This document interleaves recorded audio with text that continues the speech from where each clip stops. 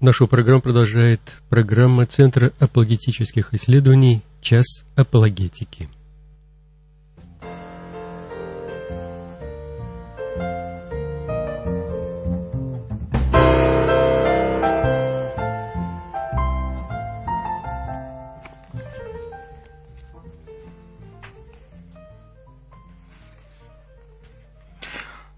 Добрый вечер, дорогие друзья. В студию «Радио Мария» сотрудник Центра апологетических исследований Дмитрий Розет. Нас ждет 40 минут общения по теме апологетика. Мы с вами продолжаем говорить на тему конкретно о организации, которая называется «Сторожевая башня», или более известна она под названием «Свидетели Иеговы». Мы с вами уже говорили о достаточно многих вещах. Если вам интересно, вы можете посмотреть архивы этих записей. Мы говорили о том, что это за организация, мы говорили о том, каким образом она осуществляет свою власть над людьми, которые входят в ее ряды. Мы говорили о том, каким образом строится учение этой организации, как оно менялось с течением времени, говорили об отношении организации к Библии и говорили, собственно, о том переводе, который Свидетели Иеговы издали, о переводе Нового мира. Конечно, мы говорили об этом не настолько подробно, как можно было говорить, но коснулись достаточно многих важных и интересных тем. Соответственно, я рекомендую вам, если вам интересно, либо вернуться к этой теме в архивах «Радио Мария», либо вы можете найти архивы наших радиопередач, не только этих, но и те, которые мы делаем на других радиостанциях и других наших радиозаписях, в нашем блоге. Ссылка на этот блог есть на нашем основном сайте, который называется www.apologetica.ru. www.apologetica.ru. В левой части экрана вы увидите ссылки, скриншоты нескольких сайтов, которые мы также поддерживаем. Один из них как раз ведет на архив наших радиопередач. И там вы найдете записи за сколько-то предыдущих лет на самые разные темы. Вы слушаете передачу из архива «Радио Мария». Пользуясь случаем, сразу хочу вам сказать, что на нашем сайте есть также раздел «Вопрос-ответ», куда каждый человек может писать вопросы, которые его интересуют. Вы не обязаны указывать свою фамилию, то есть если у вас есть какой-то вопрос, вы хотите остаться анонимным, вы можете это сделать. Единственное, важно, чтобы вы указали свой электронный адрес какой-нибудь, чтобы ответ до вас смог потом дойти. Но так или иначе, присылайте ваши вопросы, мы будем рады на них ответить. А если вы хотите, чтобы мы озвучили эти вопросы, эти ответы в эфире «Радио Мария», то, пожалуйста, тоже отметьте этот факт. И если у вас по какой-то причине нет возможности или желания связаться с нами через наш сайт, там есть адрес нашей электронной почты, и также можете присылать свои вопросы на адрес «Радио Мария». Я думаю, что если вы будете присылать ваши вопросы, наше общение станет гораздо более живым и интересным, потому что нам не нужно будет догадываться, пытаться угадать, какая тема вам наиболее интересно и на чем стоит остановиться более подробно. Ну, так или иначе, мы с вами продолжаем разговор о свидетелях Иеговы. Сегодня мы, наконец, дошли до очень важной, значимой, интересной, одной из самых ключевых тем в разговоре о свидетелях Иеговы и со свидетелями Иеговы. Это, собственно говоря, учение о Троице. И для начала давайте мы с вами попробуем некие общие вопросы осветить по этому поводу, и потом двинемся дальше. Ну, прежде всего, следует сказать, что у свидетелей Иеговы есть одна серьезная слабость. Эта серьезная слабость связана с тем, что, как правило, люди, которые приходят к вам домой или с которыми вы встречаетесь, они обычно пользуются в подготовке к разговору и черпают информацию из литературы своей организации. То есть во многом они ограничены именно тем, что сказано в их журналах, в их брошюрах. И зачастую, если вы заранее прочитаете какую-то брошюру, посвященную той или иной теме, вы заранее получите представление о, наверное, 80-90% той информации, которую свидетели Иеговы могут вам предоставить. Вот в данном случае, когда мы говорим о брошюре, о теме Троицы, у свидетелей Иеговы есть специальная брошюра, посвященная именно этой теме. Называется она «Следует ли верить в Троицу?». «Следует ли верить в Троицу?». Последний раз, насколько я помню, она переиздавалась в 1998 году. Ну вот до сих пор свидетели Иеговы ее дают людям, когда необходимо дать ответ на вопросы или какие-то интересующие людей темы, связанные с учением о Троице. В этой публикации свидетели Иеговы подробно излагают причины, по которым они не верят в учение о Троице. И, судя по этой брошюре, есть несколько основных причин, по которым они это учение отвергают. Вот давайте мы посмотрим на эти основополагающие фундаментальные причины. Первая причина, по которой свидетели Иеговы не верят в это учение, заключается в том, что в Библии нет слова «Троица». Ну, в данном случае здесь трудно поспорить, потому что в Библии действительно слова «Троица» нет. Греческое слово «триас» или его латинская версия «тринитас» впервые появляется в трудах человека по имени Феофил Антиохийский в конце II века нашей эры. Но на самом деле это ничего не меняет принципиально, потому что главный вопрос, который перед нами стоит, на самом деле, есть ли в Библии учение, которое мы сегодня называем словом «Троица». Слово «Троица» – это действительно человеческое учение, придуманное людьми для обозначения совершенно конкретной стороны Божьего бытия, которая открывается нам в Писании. Наверное, если бы история сложилась иначе, может быть, сегодня мы называли бы это учение каким-нибудь другим словом, но слово «Троица» совершенно замечательно выражает ту идею, тот смысл, который Писание доносит до нас относительно вот этой тайны Божьего существования. Троица, триединство, эти слова сами по себе вполне достаточны, и мы не видим причин их менять. Здесь следует, пожалуй, отметить, наверное, только один факт, что в Библии нет довольно многих терминов, которыми пользуются современные верующие, в том числе сами свидетели Иеговы. Например, слово «Библия», вот в том понимании, в котором мы сегодня им пользуемся, его в Библии нет. Слово «теократия», которое любят свидетели Иеговы, тоже в Библии нет. Поэтому на самом деле сама вот эта привычка или само это сам подход, когда мы называем некое библейское учение или учение, которое, как мы считаем, является библейским неким нами придуманным термином, в нем нет ничего необычного. Поэтому главный вопрос, опять же, в том, насколько то учение, о котором мы говорим, оно в Библии находится. И вот об этом мы с вами сегодня обязательно поговорим. Вторая глобальная, принципиальная причина, по которой свидетели Иеговы отвергают учение о Троице, заключается в том, что с их точки зрения учение о Троице непонятно и запутанно. В брошюре «Следует ли верить в Троицу» на странице 5 они пишут: утверждение о том, что если учение о Троице настолько запутанная тайна, то оно должно было появиться в результате Божьего откровения, порождает другую серьезную проблему. Почему? Потому что само Божье откровение не допускает такого взгляда на Бога, говоря: «Бог не есть, Бог не устройство». 1 Коринфянам 14:33. Ну, здесь свидетели Иеговы одновременно заблуждаются в двух плоскостях. С одной стороны, вкладывая в уста христиан утверждение, что поскольку учение о Троице запутанная тайна, оно должно было быть результатом Божьего откровения, они искажают то, как христиане обычно объясняют причины своей веры.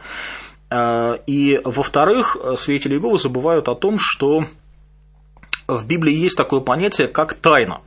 Мы на самом деле знаем не все, и Писание говорит нам о том, что мы знаем отчасти.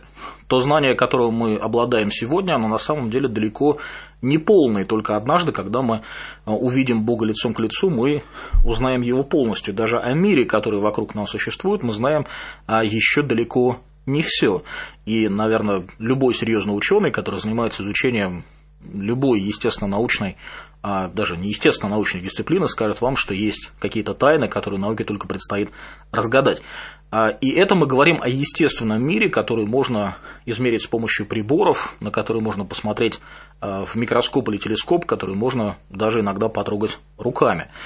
Но когда мы говорим о Боге, которого мы не видим, который недостижим для каких инструментальных исследований, конечно, мы говорим о удивительной тайне, которая открывается нам ровно в той мере, в которой Господь счел необходимым нам о себе рассказать.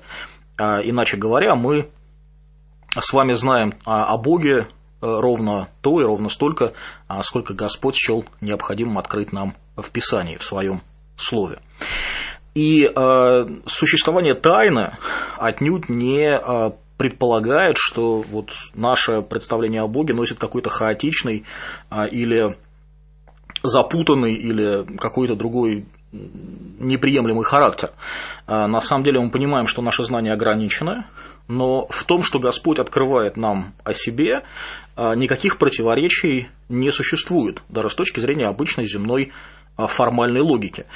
Например, если бы мы говорили о том, что есть один Бог и одновременно есть три Бога, мы, естественно, противоречили бы сами себе. Если бы мы говорили о том, что есть три личности и одна личность, мы бы противоречили сами себе. Но мы говорим о том, что есть Бог, который един по природе или по сущности, который троичен в личностях. И с точки зрения формальной логики никакого противоречия в этом утверждении нет. То есть, на самом деле, ничего запутанного в этом учении нет, не присутствует, мы просто не можем до конца его понять, потому что у нас нет возможности пойти дальше, чем Писание нам об этом говорит. И как удачно выразился один из христиан прошлых веков, к сожалению, я не знаю его имени, и, возможно, его имя даже не сохранилось: если попытаешься понять Троицу, потеряешь рассудок, а если отвергнешь ее, потеряешь жизнь. И где-то вот в этой вилке как раз находится христианская вера в Троицу. Мы принимаем то, что Бог говорит нам о себе, потому что этого требует христианское благочестие, но если мы пытаемся пойти в размышления о Боге дальше, чем дает нам возможность Писания, это вполне может закончиться безумием, как это случалось уже не раз на протяжении веков с людьми. Собственно говоря, большинство ересей, отрицавших учение о Троице, существовавших в прежние времена, как раз и существовали, и появлялись именно из-за того, что люди не могли принять простой верой то, что Писание говорит о Боге, но пытались каким-то образом вместить или втиснуть свои представления о Боге в рамки неких человеческих представлений, в рамки человеческого опыта. Они говорили, ну вот так же не бывает, ничего триединого, как бы настолько же, насколько Бог в мире нет, значит, триединства не существует. Вот, поэтому разум на самом деле иногда серьезно мешал людям принять то, о чем Писание говорит. Сегодня мы опять же тоже еще вспомним об этом.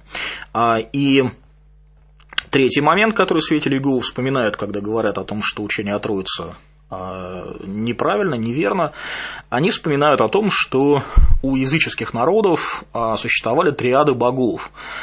Или, как они говорят, если мы посмотрим на какие-то вот древние культуры, мы увидим, что в середине пантеона божества или в середине какого-то поклонения религиозного этих людей часто находилась какая-то троичная фигура или какие-то три фигуры. И в качестве примера они вот приводят такой текст. Опять же, брошюра «Следует ли вере в Троицу», страница 9.11.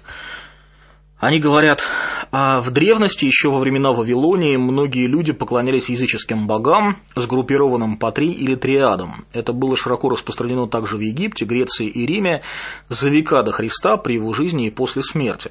А после смерти апостолов такие языческие верования стали проникать и в христианство.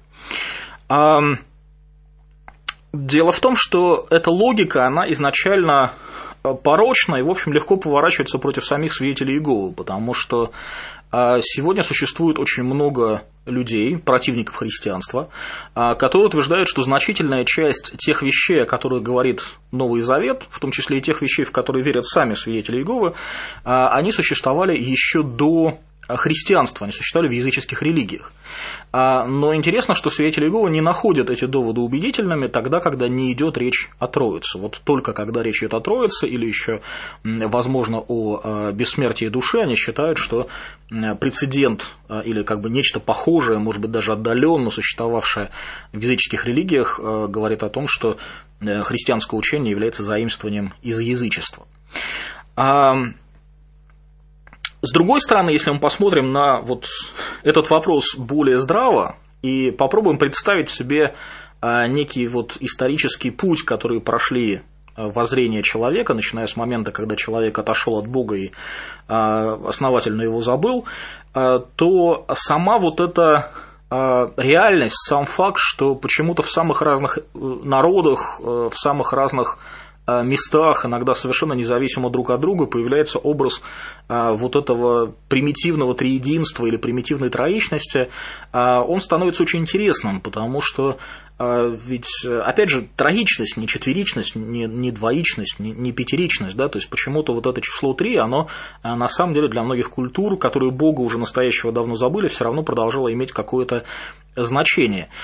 И поэтому вполне разумно и логично, на мой взгляд, предположить, что люди, отступив от настоящего Бога, того, которого когда-то знал Адам, с которым он общался лицом к лицу, они все-таки сохранили какое-то примитивное, рудиментарное представление о Божьей троичности, которое вот таким вот уродливым, непонятным способом иногда проявляло себя через религиозно-языческие традиции и культуру языческих народов. И надо сказать, что сама вот эта мысль, она отнюдь не придумана мной. Подобные рассуждения мы можем найти у, скажем, Иустина Мученика, который именно вот этой логикой зачастую оперировал, когда рассказывал о христианстве язычникам. И ближе уже к нам, в начале XX века, вышла книжка очень интересного православного богослова Николая Ивановича Троицкого, совершенно небольшая монография, которая называется «Триединство божества». В 1997 году ее переиздали со всеми ятями, со всеми вот до реформенными знаками, но, тем не менее, текст ее сохранился, можем сегодня ее почитать. И вот в этой книжке уже в переиздании 1997 года на 55-й странице Троицкий пишет очень замечательную мысль, которая очень здорово суммирует вот ту мысль, которую хотел до вас донести. Он пишет: «Итак, идея триединого божества не затерялась в ложных и многосложных мифах язычества всех времен и народов, не затмилась совершенно и в грубых, иногда крайне уродливых образах языческих богов. Напротив, эта вечная и всемирная истина животворила во все времена, то светила поэтическому творчеству, то озаряла гений философии, то восхищала чувство художника, доколе не возблистала, наконец, не вечерним светом в полном и чистом блеске своего сияния, когда над миром взошло солнце правды, Евангелие Иисуса Христа, Сына Божьего». То есть, иными словами, если говорить совсем просто, Троицкий пишет о том же самом, о чем я вот только что пытался сказать, что на протяжении времен в языческих народах, среди людей, которые отступили от Бога и уже не помнили его, все-таки сохранились какие-то рудиментарные представления о Боге, которые в таких грубых, уродливых языческих формах все-таки иногда прослеживались и просвечивали, пока, наконец, как Господь Иисус Христос, придя, не явил людям в полном свете, в полном масштабе настоящее откровение о том, каким Бог является на самом деле. Вот, поэтому никакого противоречия вот в этой последовательности, на которую указывает свидетель Иеговы, на самом деле нет. Но интересно другое. Дело в том, что если взять логику свидетелей Иеговы и ее приложить к другой теме, то окажется, что свидетели Иеговы попадают в нешуточную проблему, потому что, например, ни для кого не секрет, что помимо библейского рассказа о потопе, существует огромное количество других легенд о потопе, которые находят в древних клинописных и каких-то еще документах, которые сохранились с очень давних времен. И многие из этих документов, они физически старше, чем документы библейские, которые сохранились до наших времен. И на этом основании, кстати, опять же, вот многие неверующие ученые пытаются аргументировать, доказывать, что Библия является просто неким пересказом, перепевом тех легенд о потопе, которые существовали уже к тому времени в языческом мире. Но интересно, что в этом случае свидетели Иеговы эту логику совершенно не приемлют. В частности, у свидетелей Иеговы есть такая книга. На русском языке, насколько я знаю, она не издана и вряд ли в ближайшее время появится, но вот на английском языке называется она «Insight». Наверное, можно перевести как некая мудрость, некое прозрение. Это энциклопедия, справочник, в котором в алфавитном порядке размещены статьи, освещающие те или иные вопросы, связанные с Писанием. И вот в одном из томов этого справочника, в первом томе на странице 611 в статье под названием «Потоп» есть такая замечательная цитата. Свидетели Иеговы говорят: «Тот факт, что существует даже не несколько, а, возможно, сотни различных историй о том великом потопе, и что подобные истории встречаются в преданиях многих первобытных племен по всему миру, является убедительным доказательством того, что все эти народы имеют общее происхождение и что их древние предки пережили один и тот же потоп». Получается забавная картина, когда речь идет о Троице, свидетели Иеговы считают, что триада языческих народов доказывают, что Троица не существует. Когда речь идет о потопе, свидетели Иеговы считают, что рассказы тех же языческих народов о потопе являются убедительным доказательством того, что потоп был. На мой взгляд, это наглядное свидетельство, наглядный пример того, что свидетели Иеговы ради того, чтобы сохранить свое учение в целостности, вынуждены противоречить сами себе, вынуждены пользоваться совершенно разной логикой.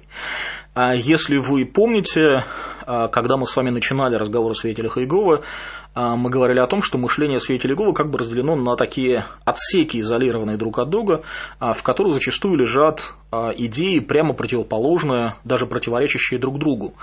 И на самом деле, если каким-то образом перегородки между соседними отсеками исчезнут, то у свидетелей Иеговы в голове может возникнуть короткое замыкание, потому что на самом деле противоречия иногда вполне реально, вполне осязаемо. Но хитрость заключается в том, что учение свидетелей Иеговы построено таким образом, что свидетели постоянно оперируют только информацией из какого-то одного отсека, из какой-то одной коробочки, остальные остаются нетронутыми. И поэтому, когда свидетели Иеговы делают некие противоречивые утверждения, то это всегда происходит в разных книгах, в разном контексте и применительно к разным вопросам. Вот, поэтому эти противоречия, они не всегда бывают очевидны. У нас есть звонок, пожалуйста, говорите. Замечательно. Добрый вечер. Добрый вечер, православная Татьяна. Добрый вечер, Татьяна. Вот говорите о таких тонкостях, которые якобы входят, я так говорю, сомневаюсь, что они вообще к чему-то так проникновенно относятся, свидетели Иеговы. А вы знаете, что они сделали? Они кладут в почтовые ящики брошюру, вот она настолько мерзительна, что я ее порвала, где все религии, кроме вот этой ихней башни, сатанинские. Вы представляете, причем там все это вот так вот прям сплошная идет грязь. Вы понимаете, они уже дошли, так сказать, до такой степени. Вот это я просто считаю, что это просто препротивно. Извините, пожалуйста. Нет, Татьяна, спасибо большое за ваш отклик. Единственное, хотелось спросить, а вот название этой брошюры вы не помните, которую вам приносили? Татьяна уже разорвала связь. Что здесь сказать? В определенном смысле, опять же, хочу, чтобы вы меня поняли правильно, поскольку свидетели Иеговы верят в очень конкретную, очень узкую версию истины, то, соответственно, они считают, что все, кто с ними не согласен, они так или иначе неправы и так или иначе обмануты сатаной. И, в общем, я, честно говоря, думаю, что христиане, опять же, сталкиваясь с людьми, которые обмануты, которые верят в какие-то иные вещи, те же самые свидетели Иеговы, когда мы сталкиваемся с ним, мы тоже все-таки думаем, что они обмануты сатаной, что они следуют каким-то человеческим учениям, и мы опасаемся, что они погибнут, если они не покаются, если не придут к настоящему истинному Христу. То есть в этом отношении верить в истину, конечно, нормально, это правильно для человека. Другое дело, что организация свидетелей Иеговы, она обманывает людей целенаправленно, и поэтому действительно, когда христианин читает то, что написано в брошюрах свидетелей Иеговы, у него это вызывает легкую оторопь. Но, видите, штука в том, что вот, как вы сказали вначале, мы вдаемся в такие тонкости, в такие серьезные подробности.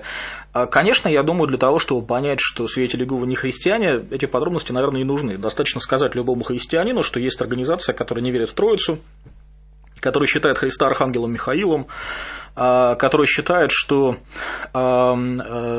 спасутся люди по-разному, что будет одна группа людей, 144 тысячи, которые будут жить на небесах, вторая великое множество, которые будут жить на земле, люди, которые считают, что Иисус Христос умер не на кресте, а на вертикальном столбе, и люди, которые считают, что Христос на самом деле не воскрес, а был воссоздан через 3 дня своим Отцом, то любой христианин сразу скажет, что, конечно, это не христианское мировоззрение, не христианская религия, и, в общем, здесь далеко закапываться в глубину не нужно. Но все-таки мы ставим перед собой немножко более глубокую задачу, то есть понять, что эти люди ошибаются, понять, что эти люди не христиане, все-таки это только полдела. Хотелось бы, чтобы у нас были какие-то аргументы, была какая-то возможность помочь этим людям увидеть правду, помочь этим людям увидеть, что их научили чему-то ложному. И я понимаю, что, наверное, некоторые из вас сейчас скептически улыбаются и говорят про себя, ну вот, еще свидетелям Иеговы, там, разве удастся им, разве можно им чего-нибудь доказать? Вы знаете, опыт показывает, что иногда можно. Иногда можно, потому что у каждого человека, даже самого упертого, во что бы он ни верил, в какой-то момент жизни появляется момент, когда его вера ослабевает или когда возникают какие-то сомнения, когда он готов о ней здраво размышлять. И если рядом окажется в этот момент верующий человек, здравый, который способен аргументированно показать, о чем на самом деле говорит Писание, то очень часто исход такого разговора может быть очень положительным.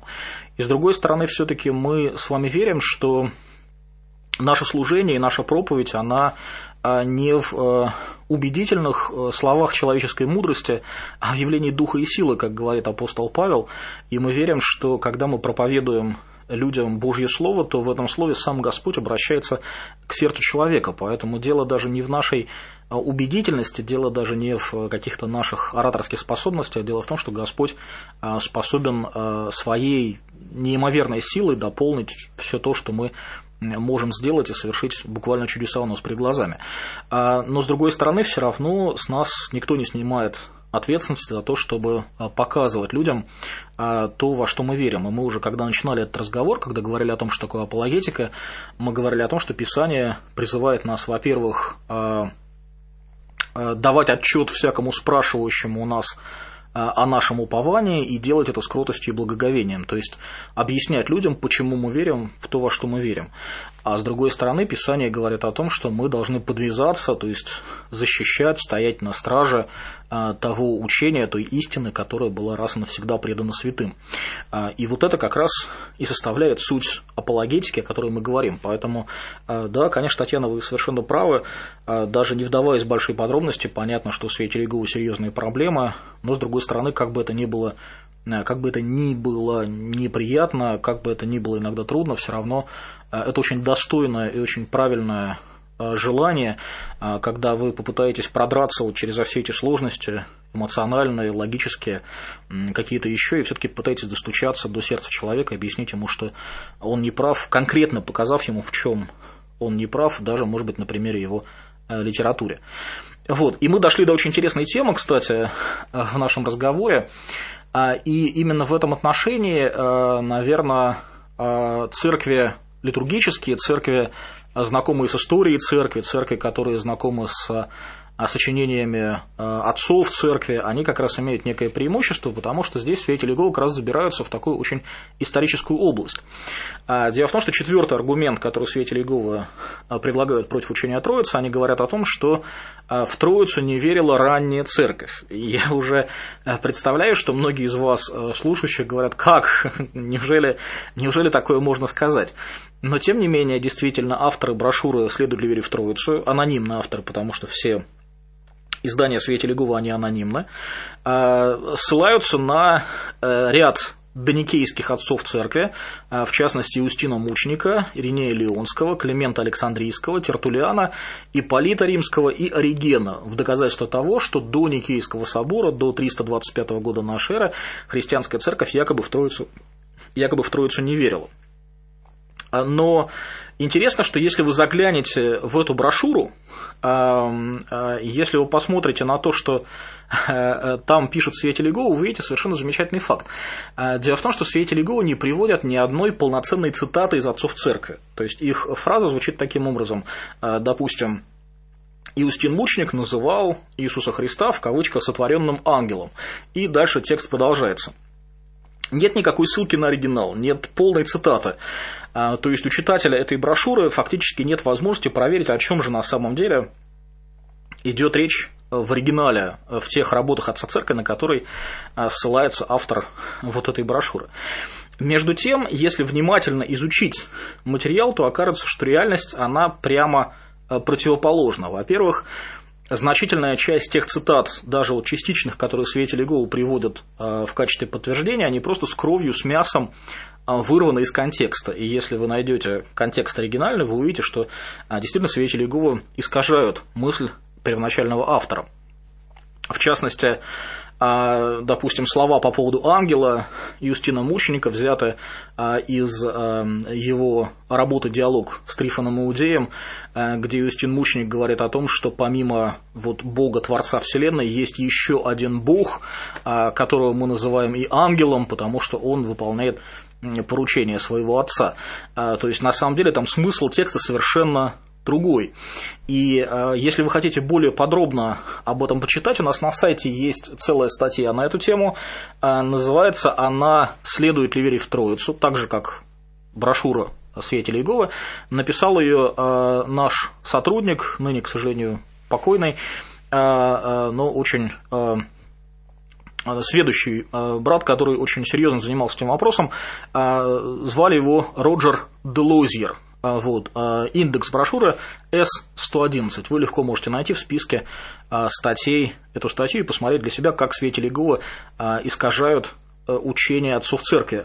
В этой статье, кстати, показано не только, как они искажают учение отцов церкви, но еще и то, как они искажают цитаты из современных авторов. То есть они берут некие цитаты из энциклопедий, из справочников и аккуратно вырезают только то, что им необходимо, оставляя за бортом текст, который зачастую придает этим цитатам совершенно другое звучание, совершенно другой смысл.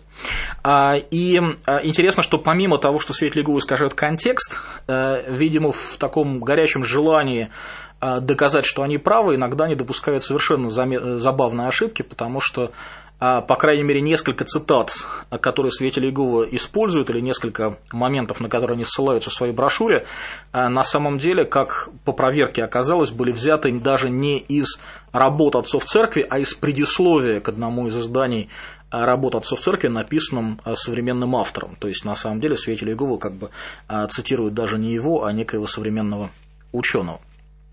Ну и как бы если продолжить дальше, то помимо того, что свидетели Иеговы искажают работу отцов церкви, искажают их тексты, в общем, они делают это достаточно активно и достаточно полно, я многократно в этом убеждался, они еще искажают и сами исторические факты.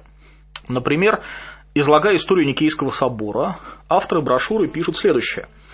Ни один из епископов, которые собрались в Никее, не говорил о Троице. Они вынесли решение только о природе Иисуса, но не о роли Святого Духа. Если бы Троица была ясной библейской истиной, то разве эти епископы не должны были предложить ее вниманию собору? Ну, чисто фактически они, конечно, правы, потому что никейский символ веры, он, в общем-то, состоял из двух развитых полноценных членов, а третий член был очень короткий, он говорил просто о том, что мы также верим во Святого Духа. И причина такого как бы упущения, в кавычках упущения, была в том, что на самом деле арианская ересь, она не настолько агрессивно атаковала учение о Святом Духе. И только когда учение о Святом Духе стало ставиться под серьезный вопрос уже во времена после Никейского собора, когда эта проблема уже выросла действительно до серьезных масштабов, тогда впоследствии на Втором Вселенском соборе и после него был сформулирован тот самый Никео-Цареградский символ веры, который мы с вами сегодня знаем, где есть третий член, который полностью и подробно объясняет христианское учение о Святом Духе. То есть проблема была не в том, что христиане не верили в Троицу, проблема была в том, что как раз никто не спорил в тот момент агрессивно и настойчиво с христианским учением о Святом Духе, никто не ставил его под сомнение. Вообще, как вы, наверное, знаете, символы веры исторически они появились именно в ответ на какие-то еретические учения. То есть церковь верила в какие-то вещи, потом появлялся некий еретик, и для того, чтобы опровергнуть его точку зрения, для того, чтобы сохранить для будущих поколений христианское учение неповрежденным, как раз вот и составлялись такие вероучительные документы. То есть, напротив, если церковь о чем-то умолчала, это говорит о том, что как раз в этом моменте церковь была вполне единодушна. Между тем, у нас до наших времен сохранились довольно многочисленные тексты, которые связаны с теми временами. И это не только тексты самих постановлений, канонов и символов веры, но еще и тексты тех речей, которые произносились, и тексты тех писем, которые писались во времена соборов. И, в частности, в изданном несколько лет назад 4-томном сборнике документов Вселенских соборов есть запись речи приветственной, с которой обратился к императору Константину Евстафий, епископ Антиохийский. То есть, если верить историческому описанию этой речи, то получается, что Никейский собор еще не начался, еще позиции сторон не были толком озвучены, еще не начались те долгие споры, которые впоследствии возникнут, еще не было осуждения ариан, и вот Евстафий, глава или один из лидеров ортодоксальной партии, он, обращаясь к императору, который как раз и хотел, чтобы церковь пришла к единству и тем самым сохранила единство духовное внутри империи, Евстафий говорит следующее: «Прославляется Отец, почитается и Сын, возвещается и Дух Святой. Троица единосущная, единое божество в 3 лицах или ипостасях всюду проповедуется. На этом учении, Государь, утверждается величие Твоего благочестия. Сохрани его для нас целым и ненарушимым, да никто из еретиков, проникнув в церковь, не расторгнет единство троичного Бога и не подвергнет нашей веры поруганию.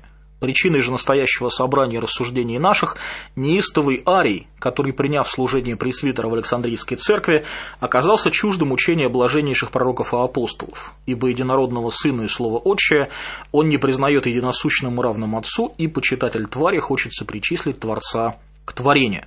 То есть, иными словами, Евстафий исповедует здесь христианскую веру и при этом просит, чтобы император сохранил ее нерушимой и поспособствовал тому, чтобы церковь смогла отстоять истину против вот этого неистого Ария, который, став пресвитером Александрийской церкви, посягнул на то, что христиане всегда принимали безоговорочно. И информацию вот об этих всех событиях на самом деле найти не так сложно, только искать ее, конечно, нужно не в литературе Свидетелей Иеговы, а в более вменяемых, в более разумных, в более объективных документах, в более объективных работах, в том числе в оригинальных текстах, которые сохранились, как я уже сказал. Но, в частности, есть такая работа замечательная, которую, опять же, переиздали со всеми ятями и дореформенными знаками. Называется она «История христологических ересей в эпоху Вселенских соборов». Написал ее профессор Спасский. Там совершенно замечательно рассматриваются как раз вот многие аспекты антихристианских, антитринитарных ересей, которые появлялись в церкви. Есть работы, написанные по истории Вселенских соборов того же Корсавина, того же Карташова. То есть есть замечательный текст, на который можно опираться, к которому можно апеллировать, но, конечно, в данном случае свидетелям Иеговы важно показать, что их обманывают, что им предлагают некий текст, даже без доказательств, не утруждая себя какими-то фактами, которые на самом деле не соответствуют вот реальной действительности. И если мы сумеем показать свидетелям Иеговы, что вот таким образом с ними некрасиво поступают, то есть надежда, что они таким вот образом все-таки поймут, что учение Свидетелей Иеговы нужно ставить под вопрос и, серьезно задумавшись о том, во что они верят, все-таки найдут истину. Может быть, с нашей помощью, если Господу будет угодно. Как же выглядит позиция самих свидетелей Иеговы? Во что верят они сами? В брошюре «Следует ли верить в Троицу» эта позиция выражена таким вот образом. Ни в одном стихе, который приводится в качестве доказательства, не говорится, что Бог, Иисус и Святой Дух составляют одно целое в каком-то таинственном божестве. Ни в одном стихе Библии не говорится, что все три равны по сущности, силе и вечности. Библия последовательно изображает всемогущего Бога и Иегову как единственного Всевышнего, и Иисуса как сотворенного им Сына, а Святой Дух, оба слова с маленькой буквы, как Божию действующую силу. Вот в чем суть учения Свидетелей Иеговы. Они считают, что есть только один Бог, которого зовут Иегова, Они считают, что Иисус Христос – это Его творение, изначально, которое звали Архангел Михаил, а Святой Дух – это вообще не личность, а просто некая вот действующая сила, которая исходит от Бога и творит все, что мы видим вокруг себя, и больше всего напоминает электрический ток или магнитное поле. И в будущих наших разговорах, в будущих наших передачах мы обязательно подробно посмотрим на то, откуда свидетели Иеговы берут эти странные учения, и поговорим о том, о чем на самом деле говорит Писание, откуда же все-таки Библия берет учение о Троице, откуда христиане его взяли. Я, в свою очередь, советую вам искренне вернуться к учебникам по догматическому богословию, учебникам по систематическому богословию, в которых учение о Троице всегда рассматривается очень подробно. К сожалению, на русском языке работ, посвященных специально учению о Троице, которые были бы в таком открытом доступе, не очень много. Но, возможно, вас заинтересует такая не очень большая книжка, которую издали достаточно давно. Ее написал англиканский богослов Алистер Макград. Называется она, если не ошибаюсь, «Понимание Троицы». Там перевод, может быть, не совсем удачный, но, тем не менее, какие-то интересные моменты вы можете там найти. И опять же, очень важно, чтобы христиане хорошо разобрались в этом вопросе, потому что именно учение о Троице всегда было фундаментом христианского благочестия, всегда было тем шиббалетом, неким паролем, что ли, по которому мы, христиане, отличали друг друга среди вот этой вот толпы людей, верующих в самые разные вещи. Христиане одинаково все исповедуют веру в Троицу. И поскольку наше время подошло к концу, хочу вам еще раз напомнить, что наши материалы, в том числе относительно учения о Троице, вы можете найти на нашем сайте, который называется www.apologetica.ru. Если вы посмотрите в разделах «Христианское учение», в разделах «Свидетелей Иеговы», или просто в списке статей, вы найдете целую серию статей, где очень емко, подробно изложены какие-то аспекты учения о Троице.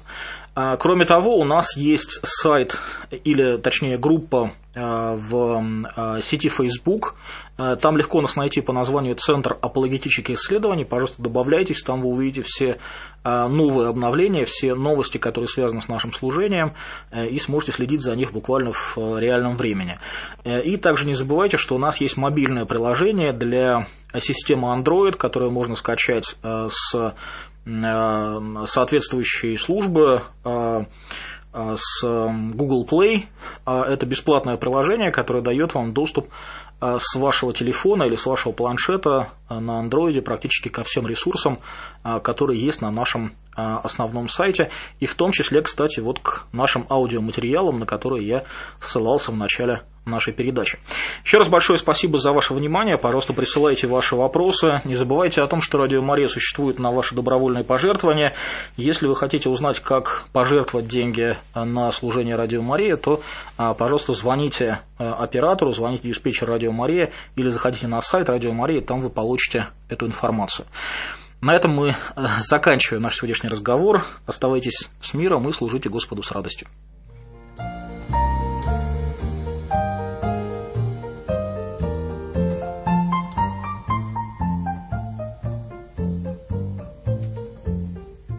Закончилась передача «Час апологетики».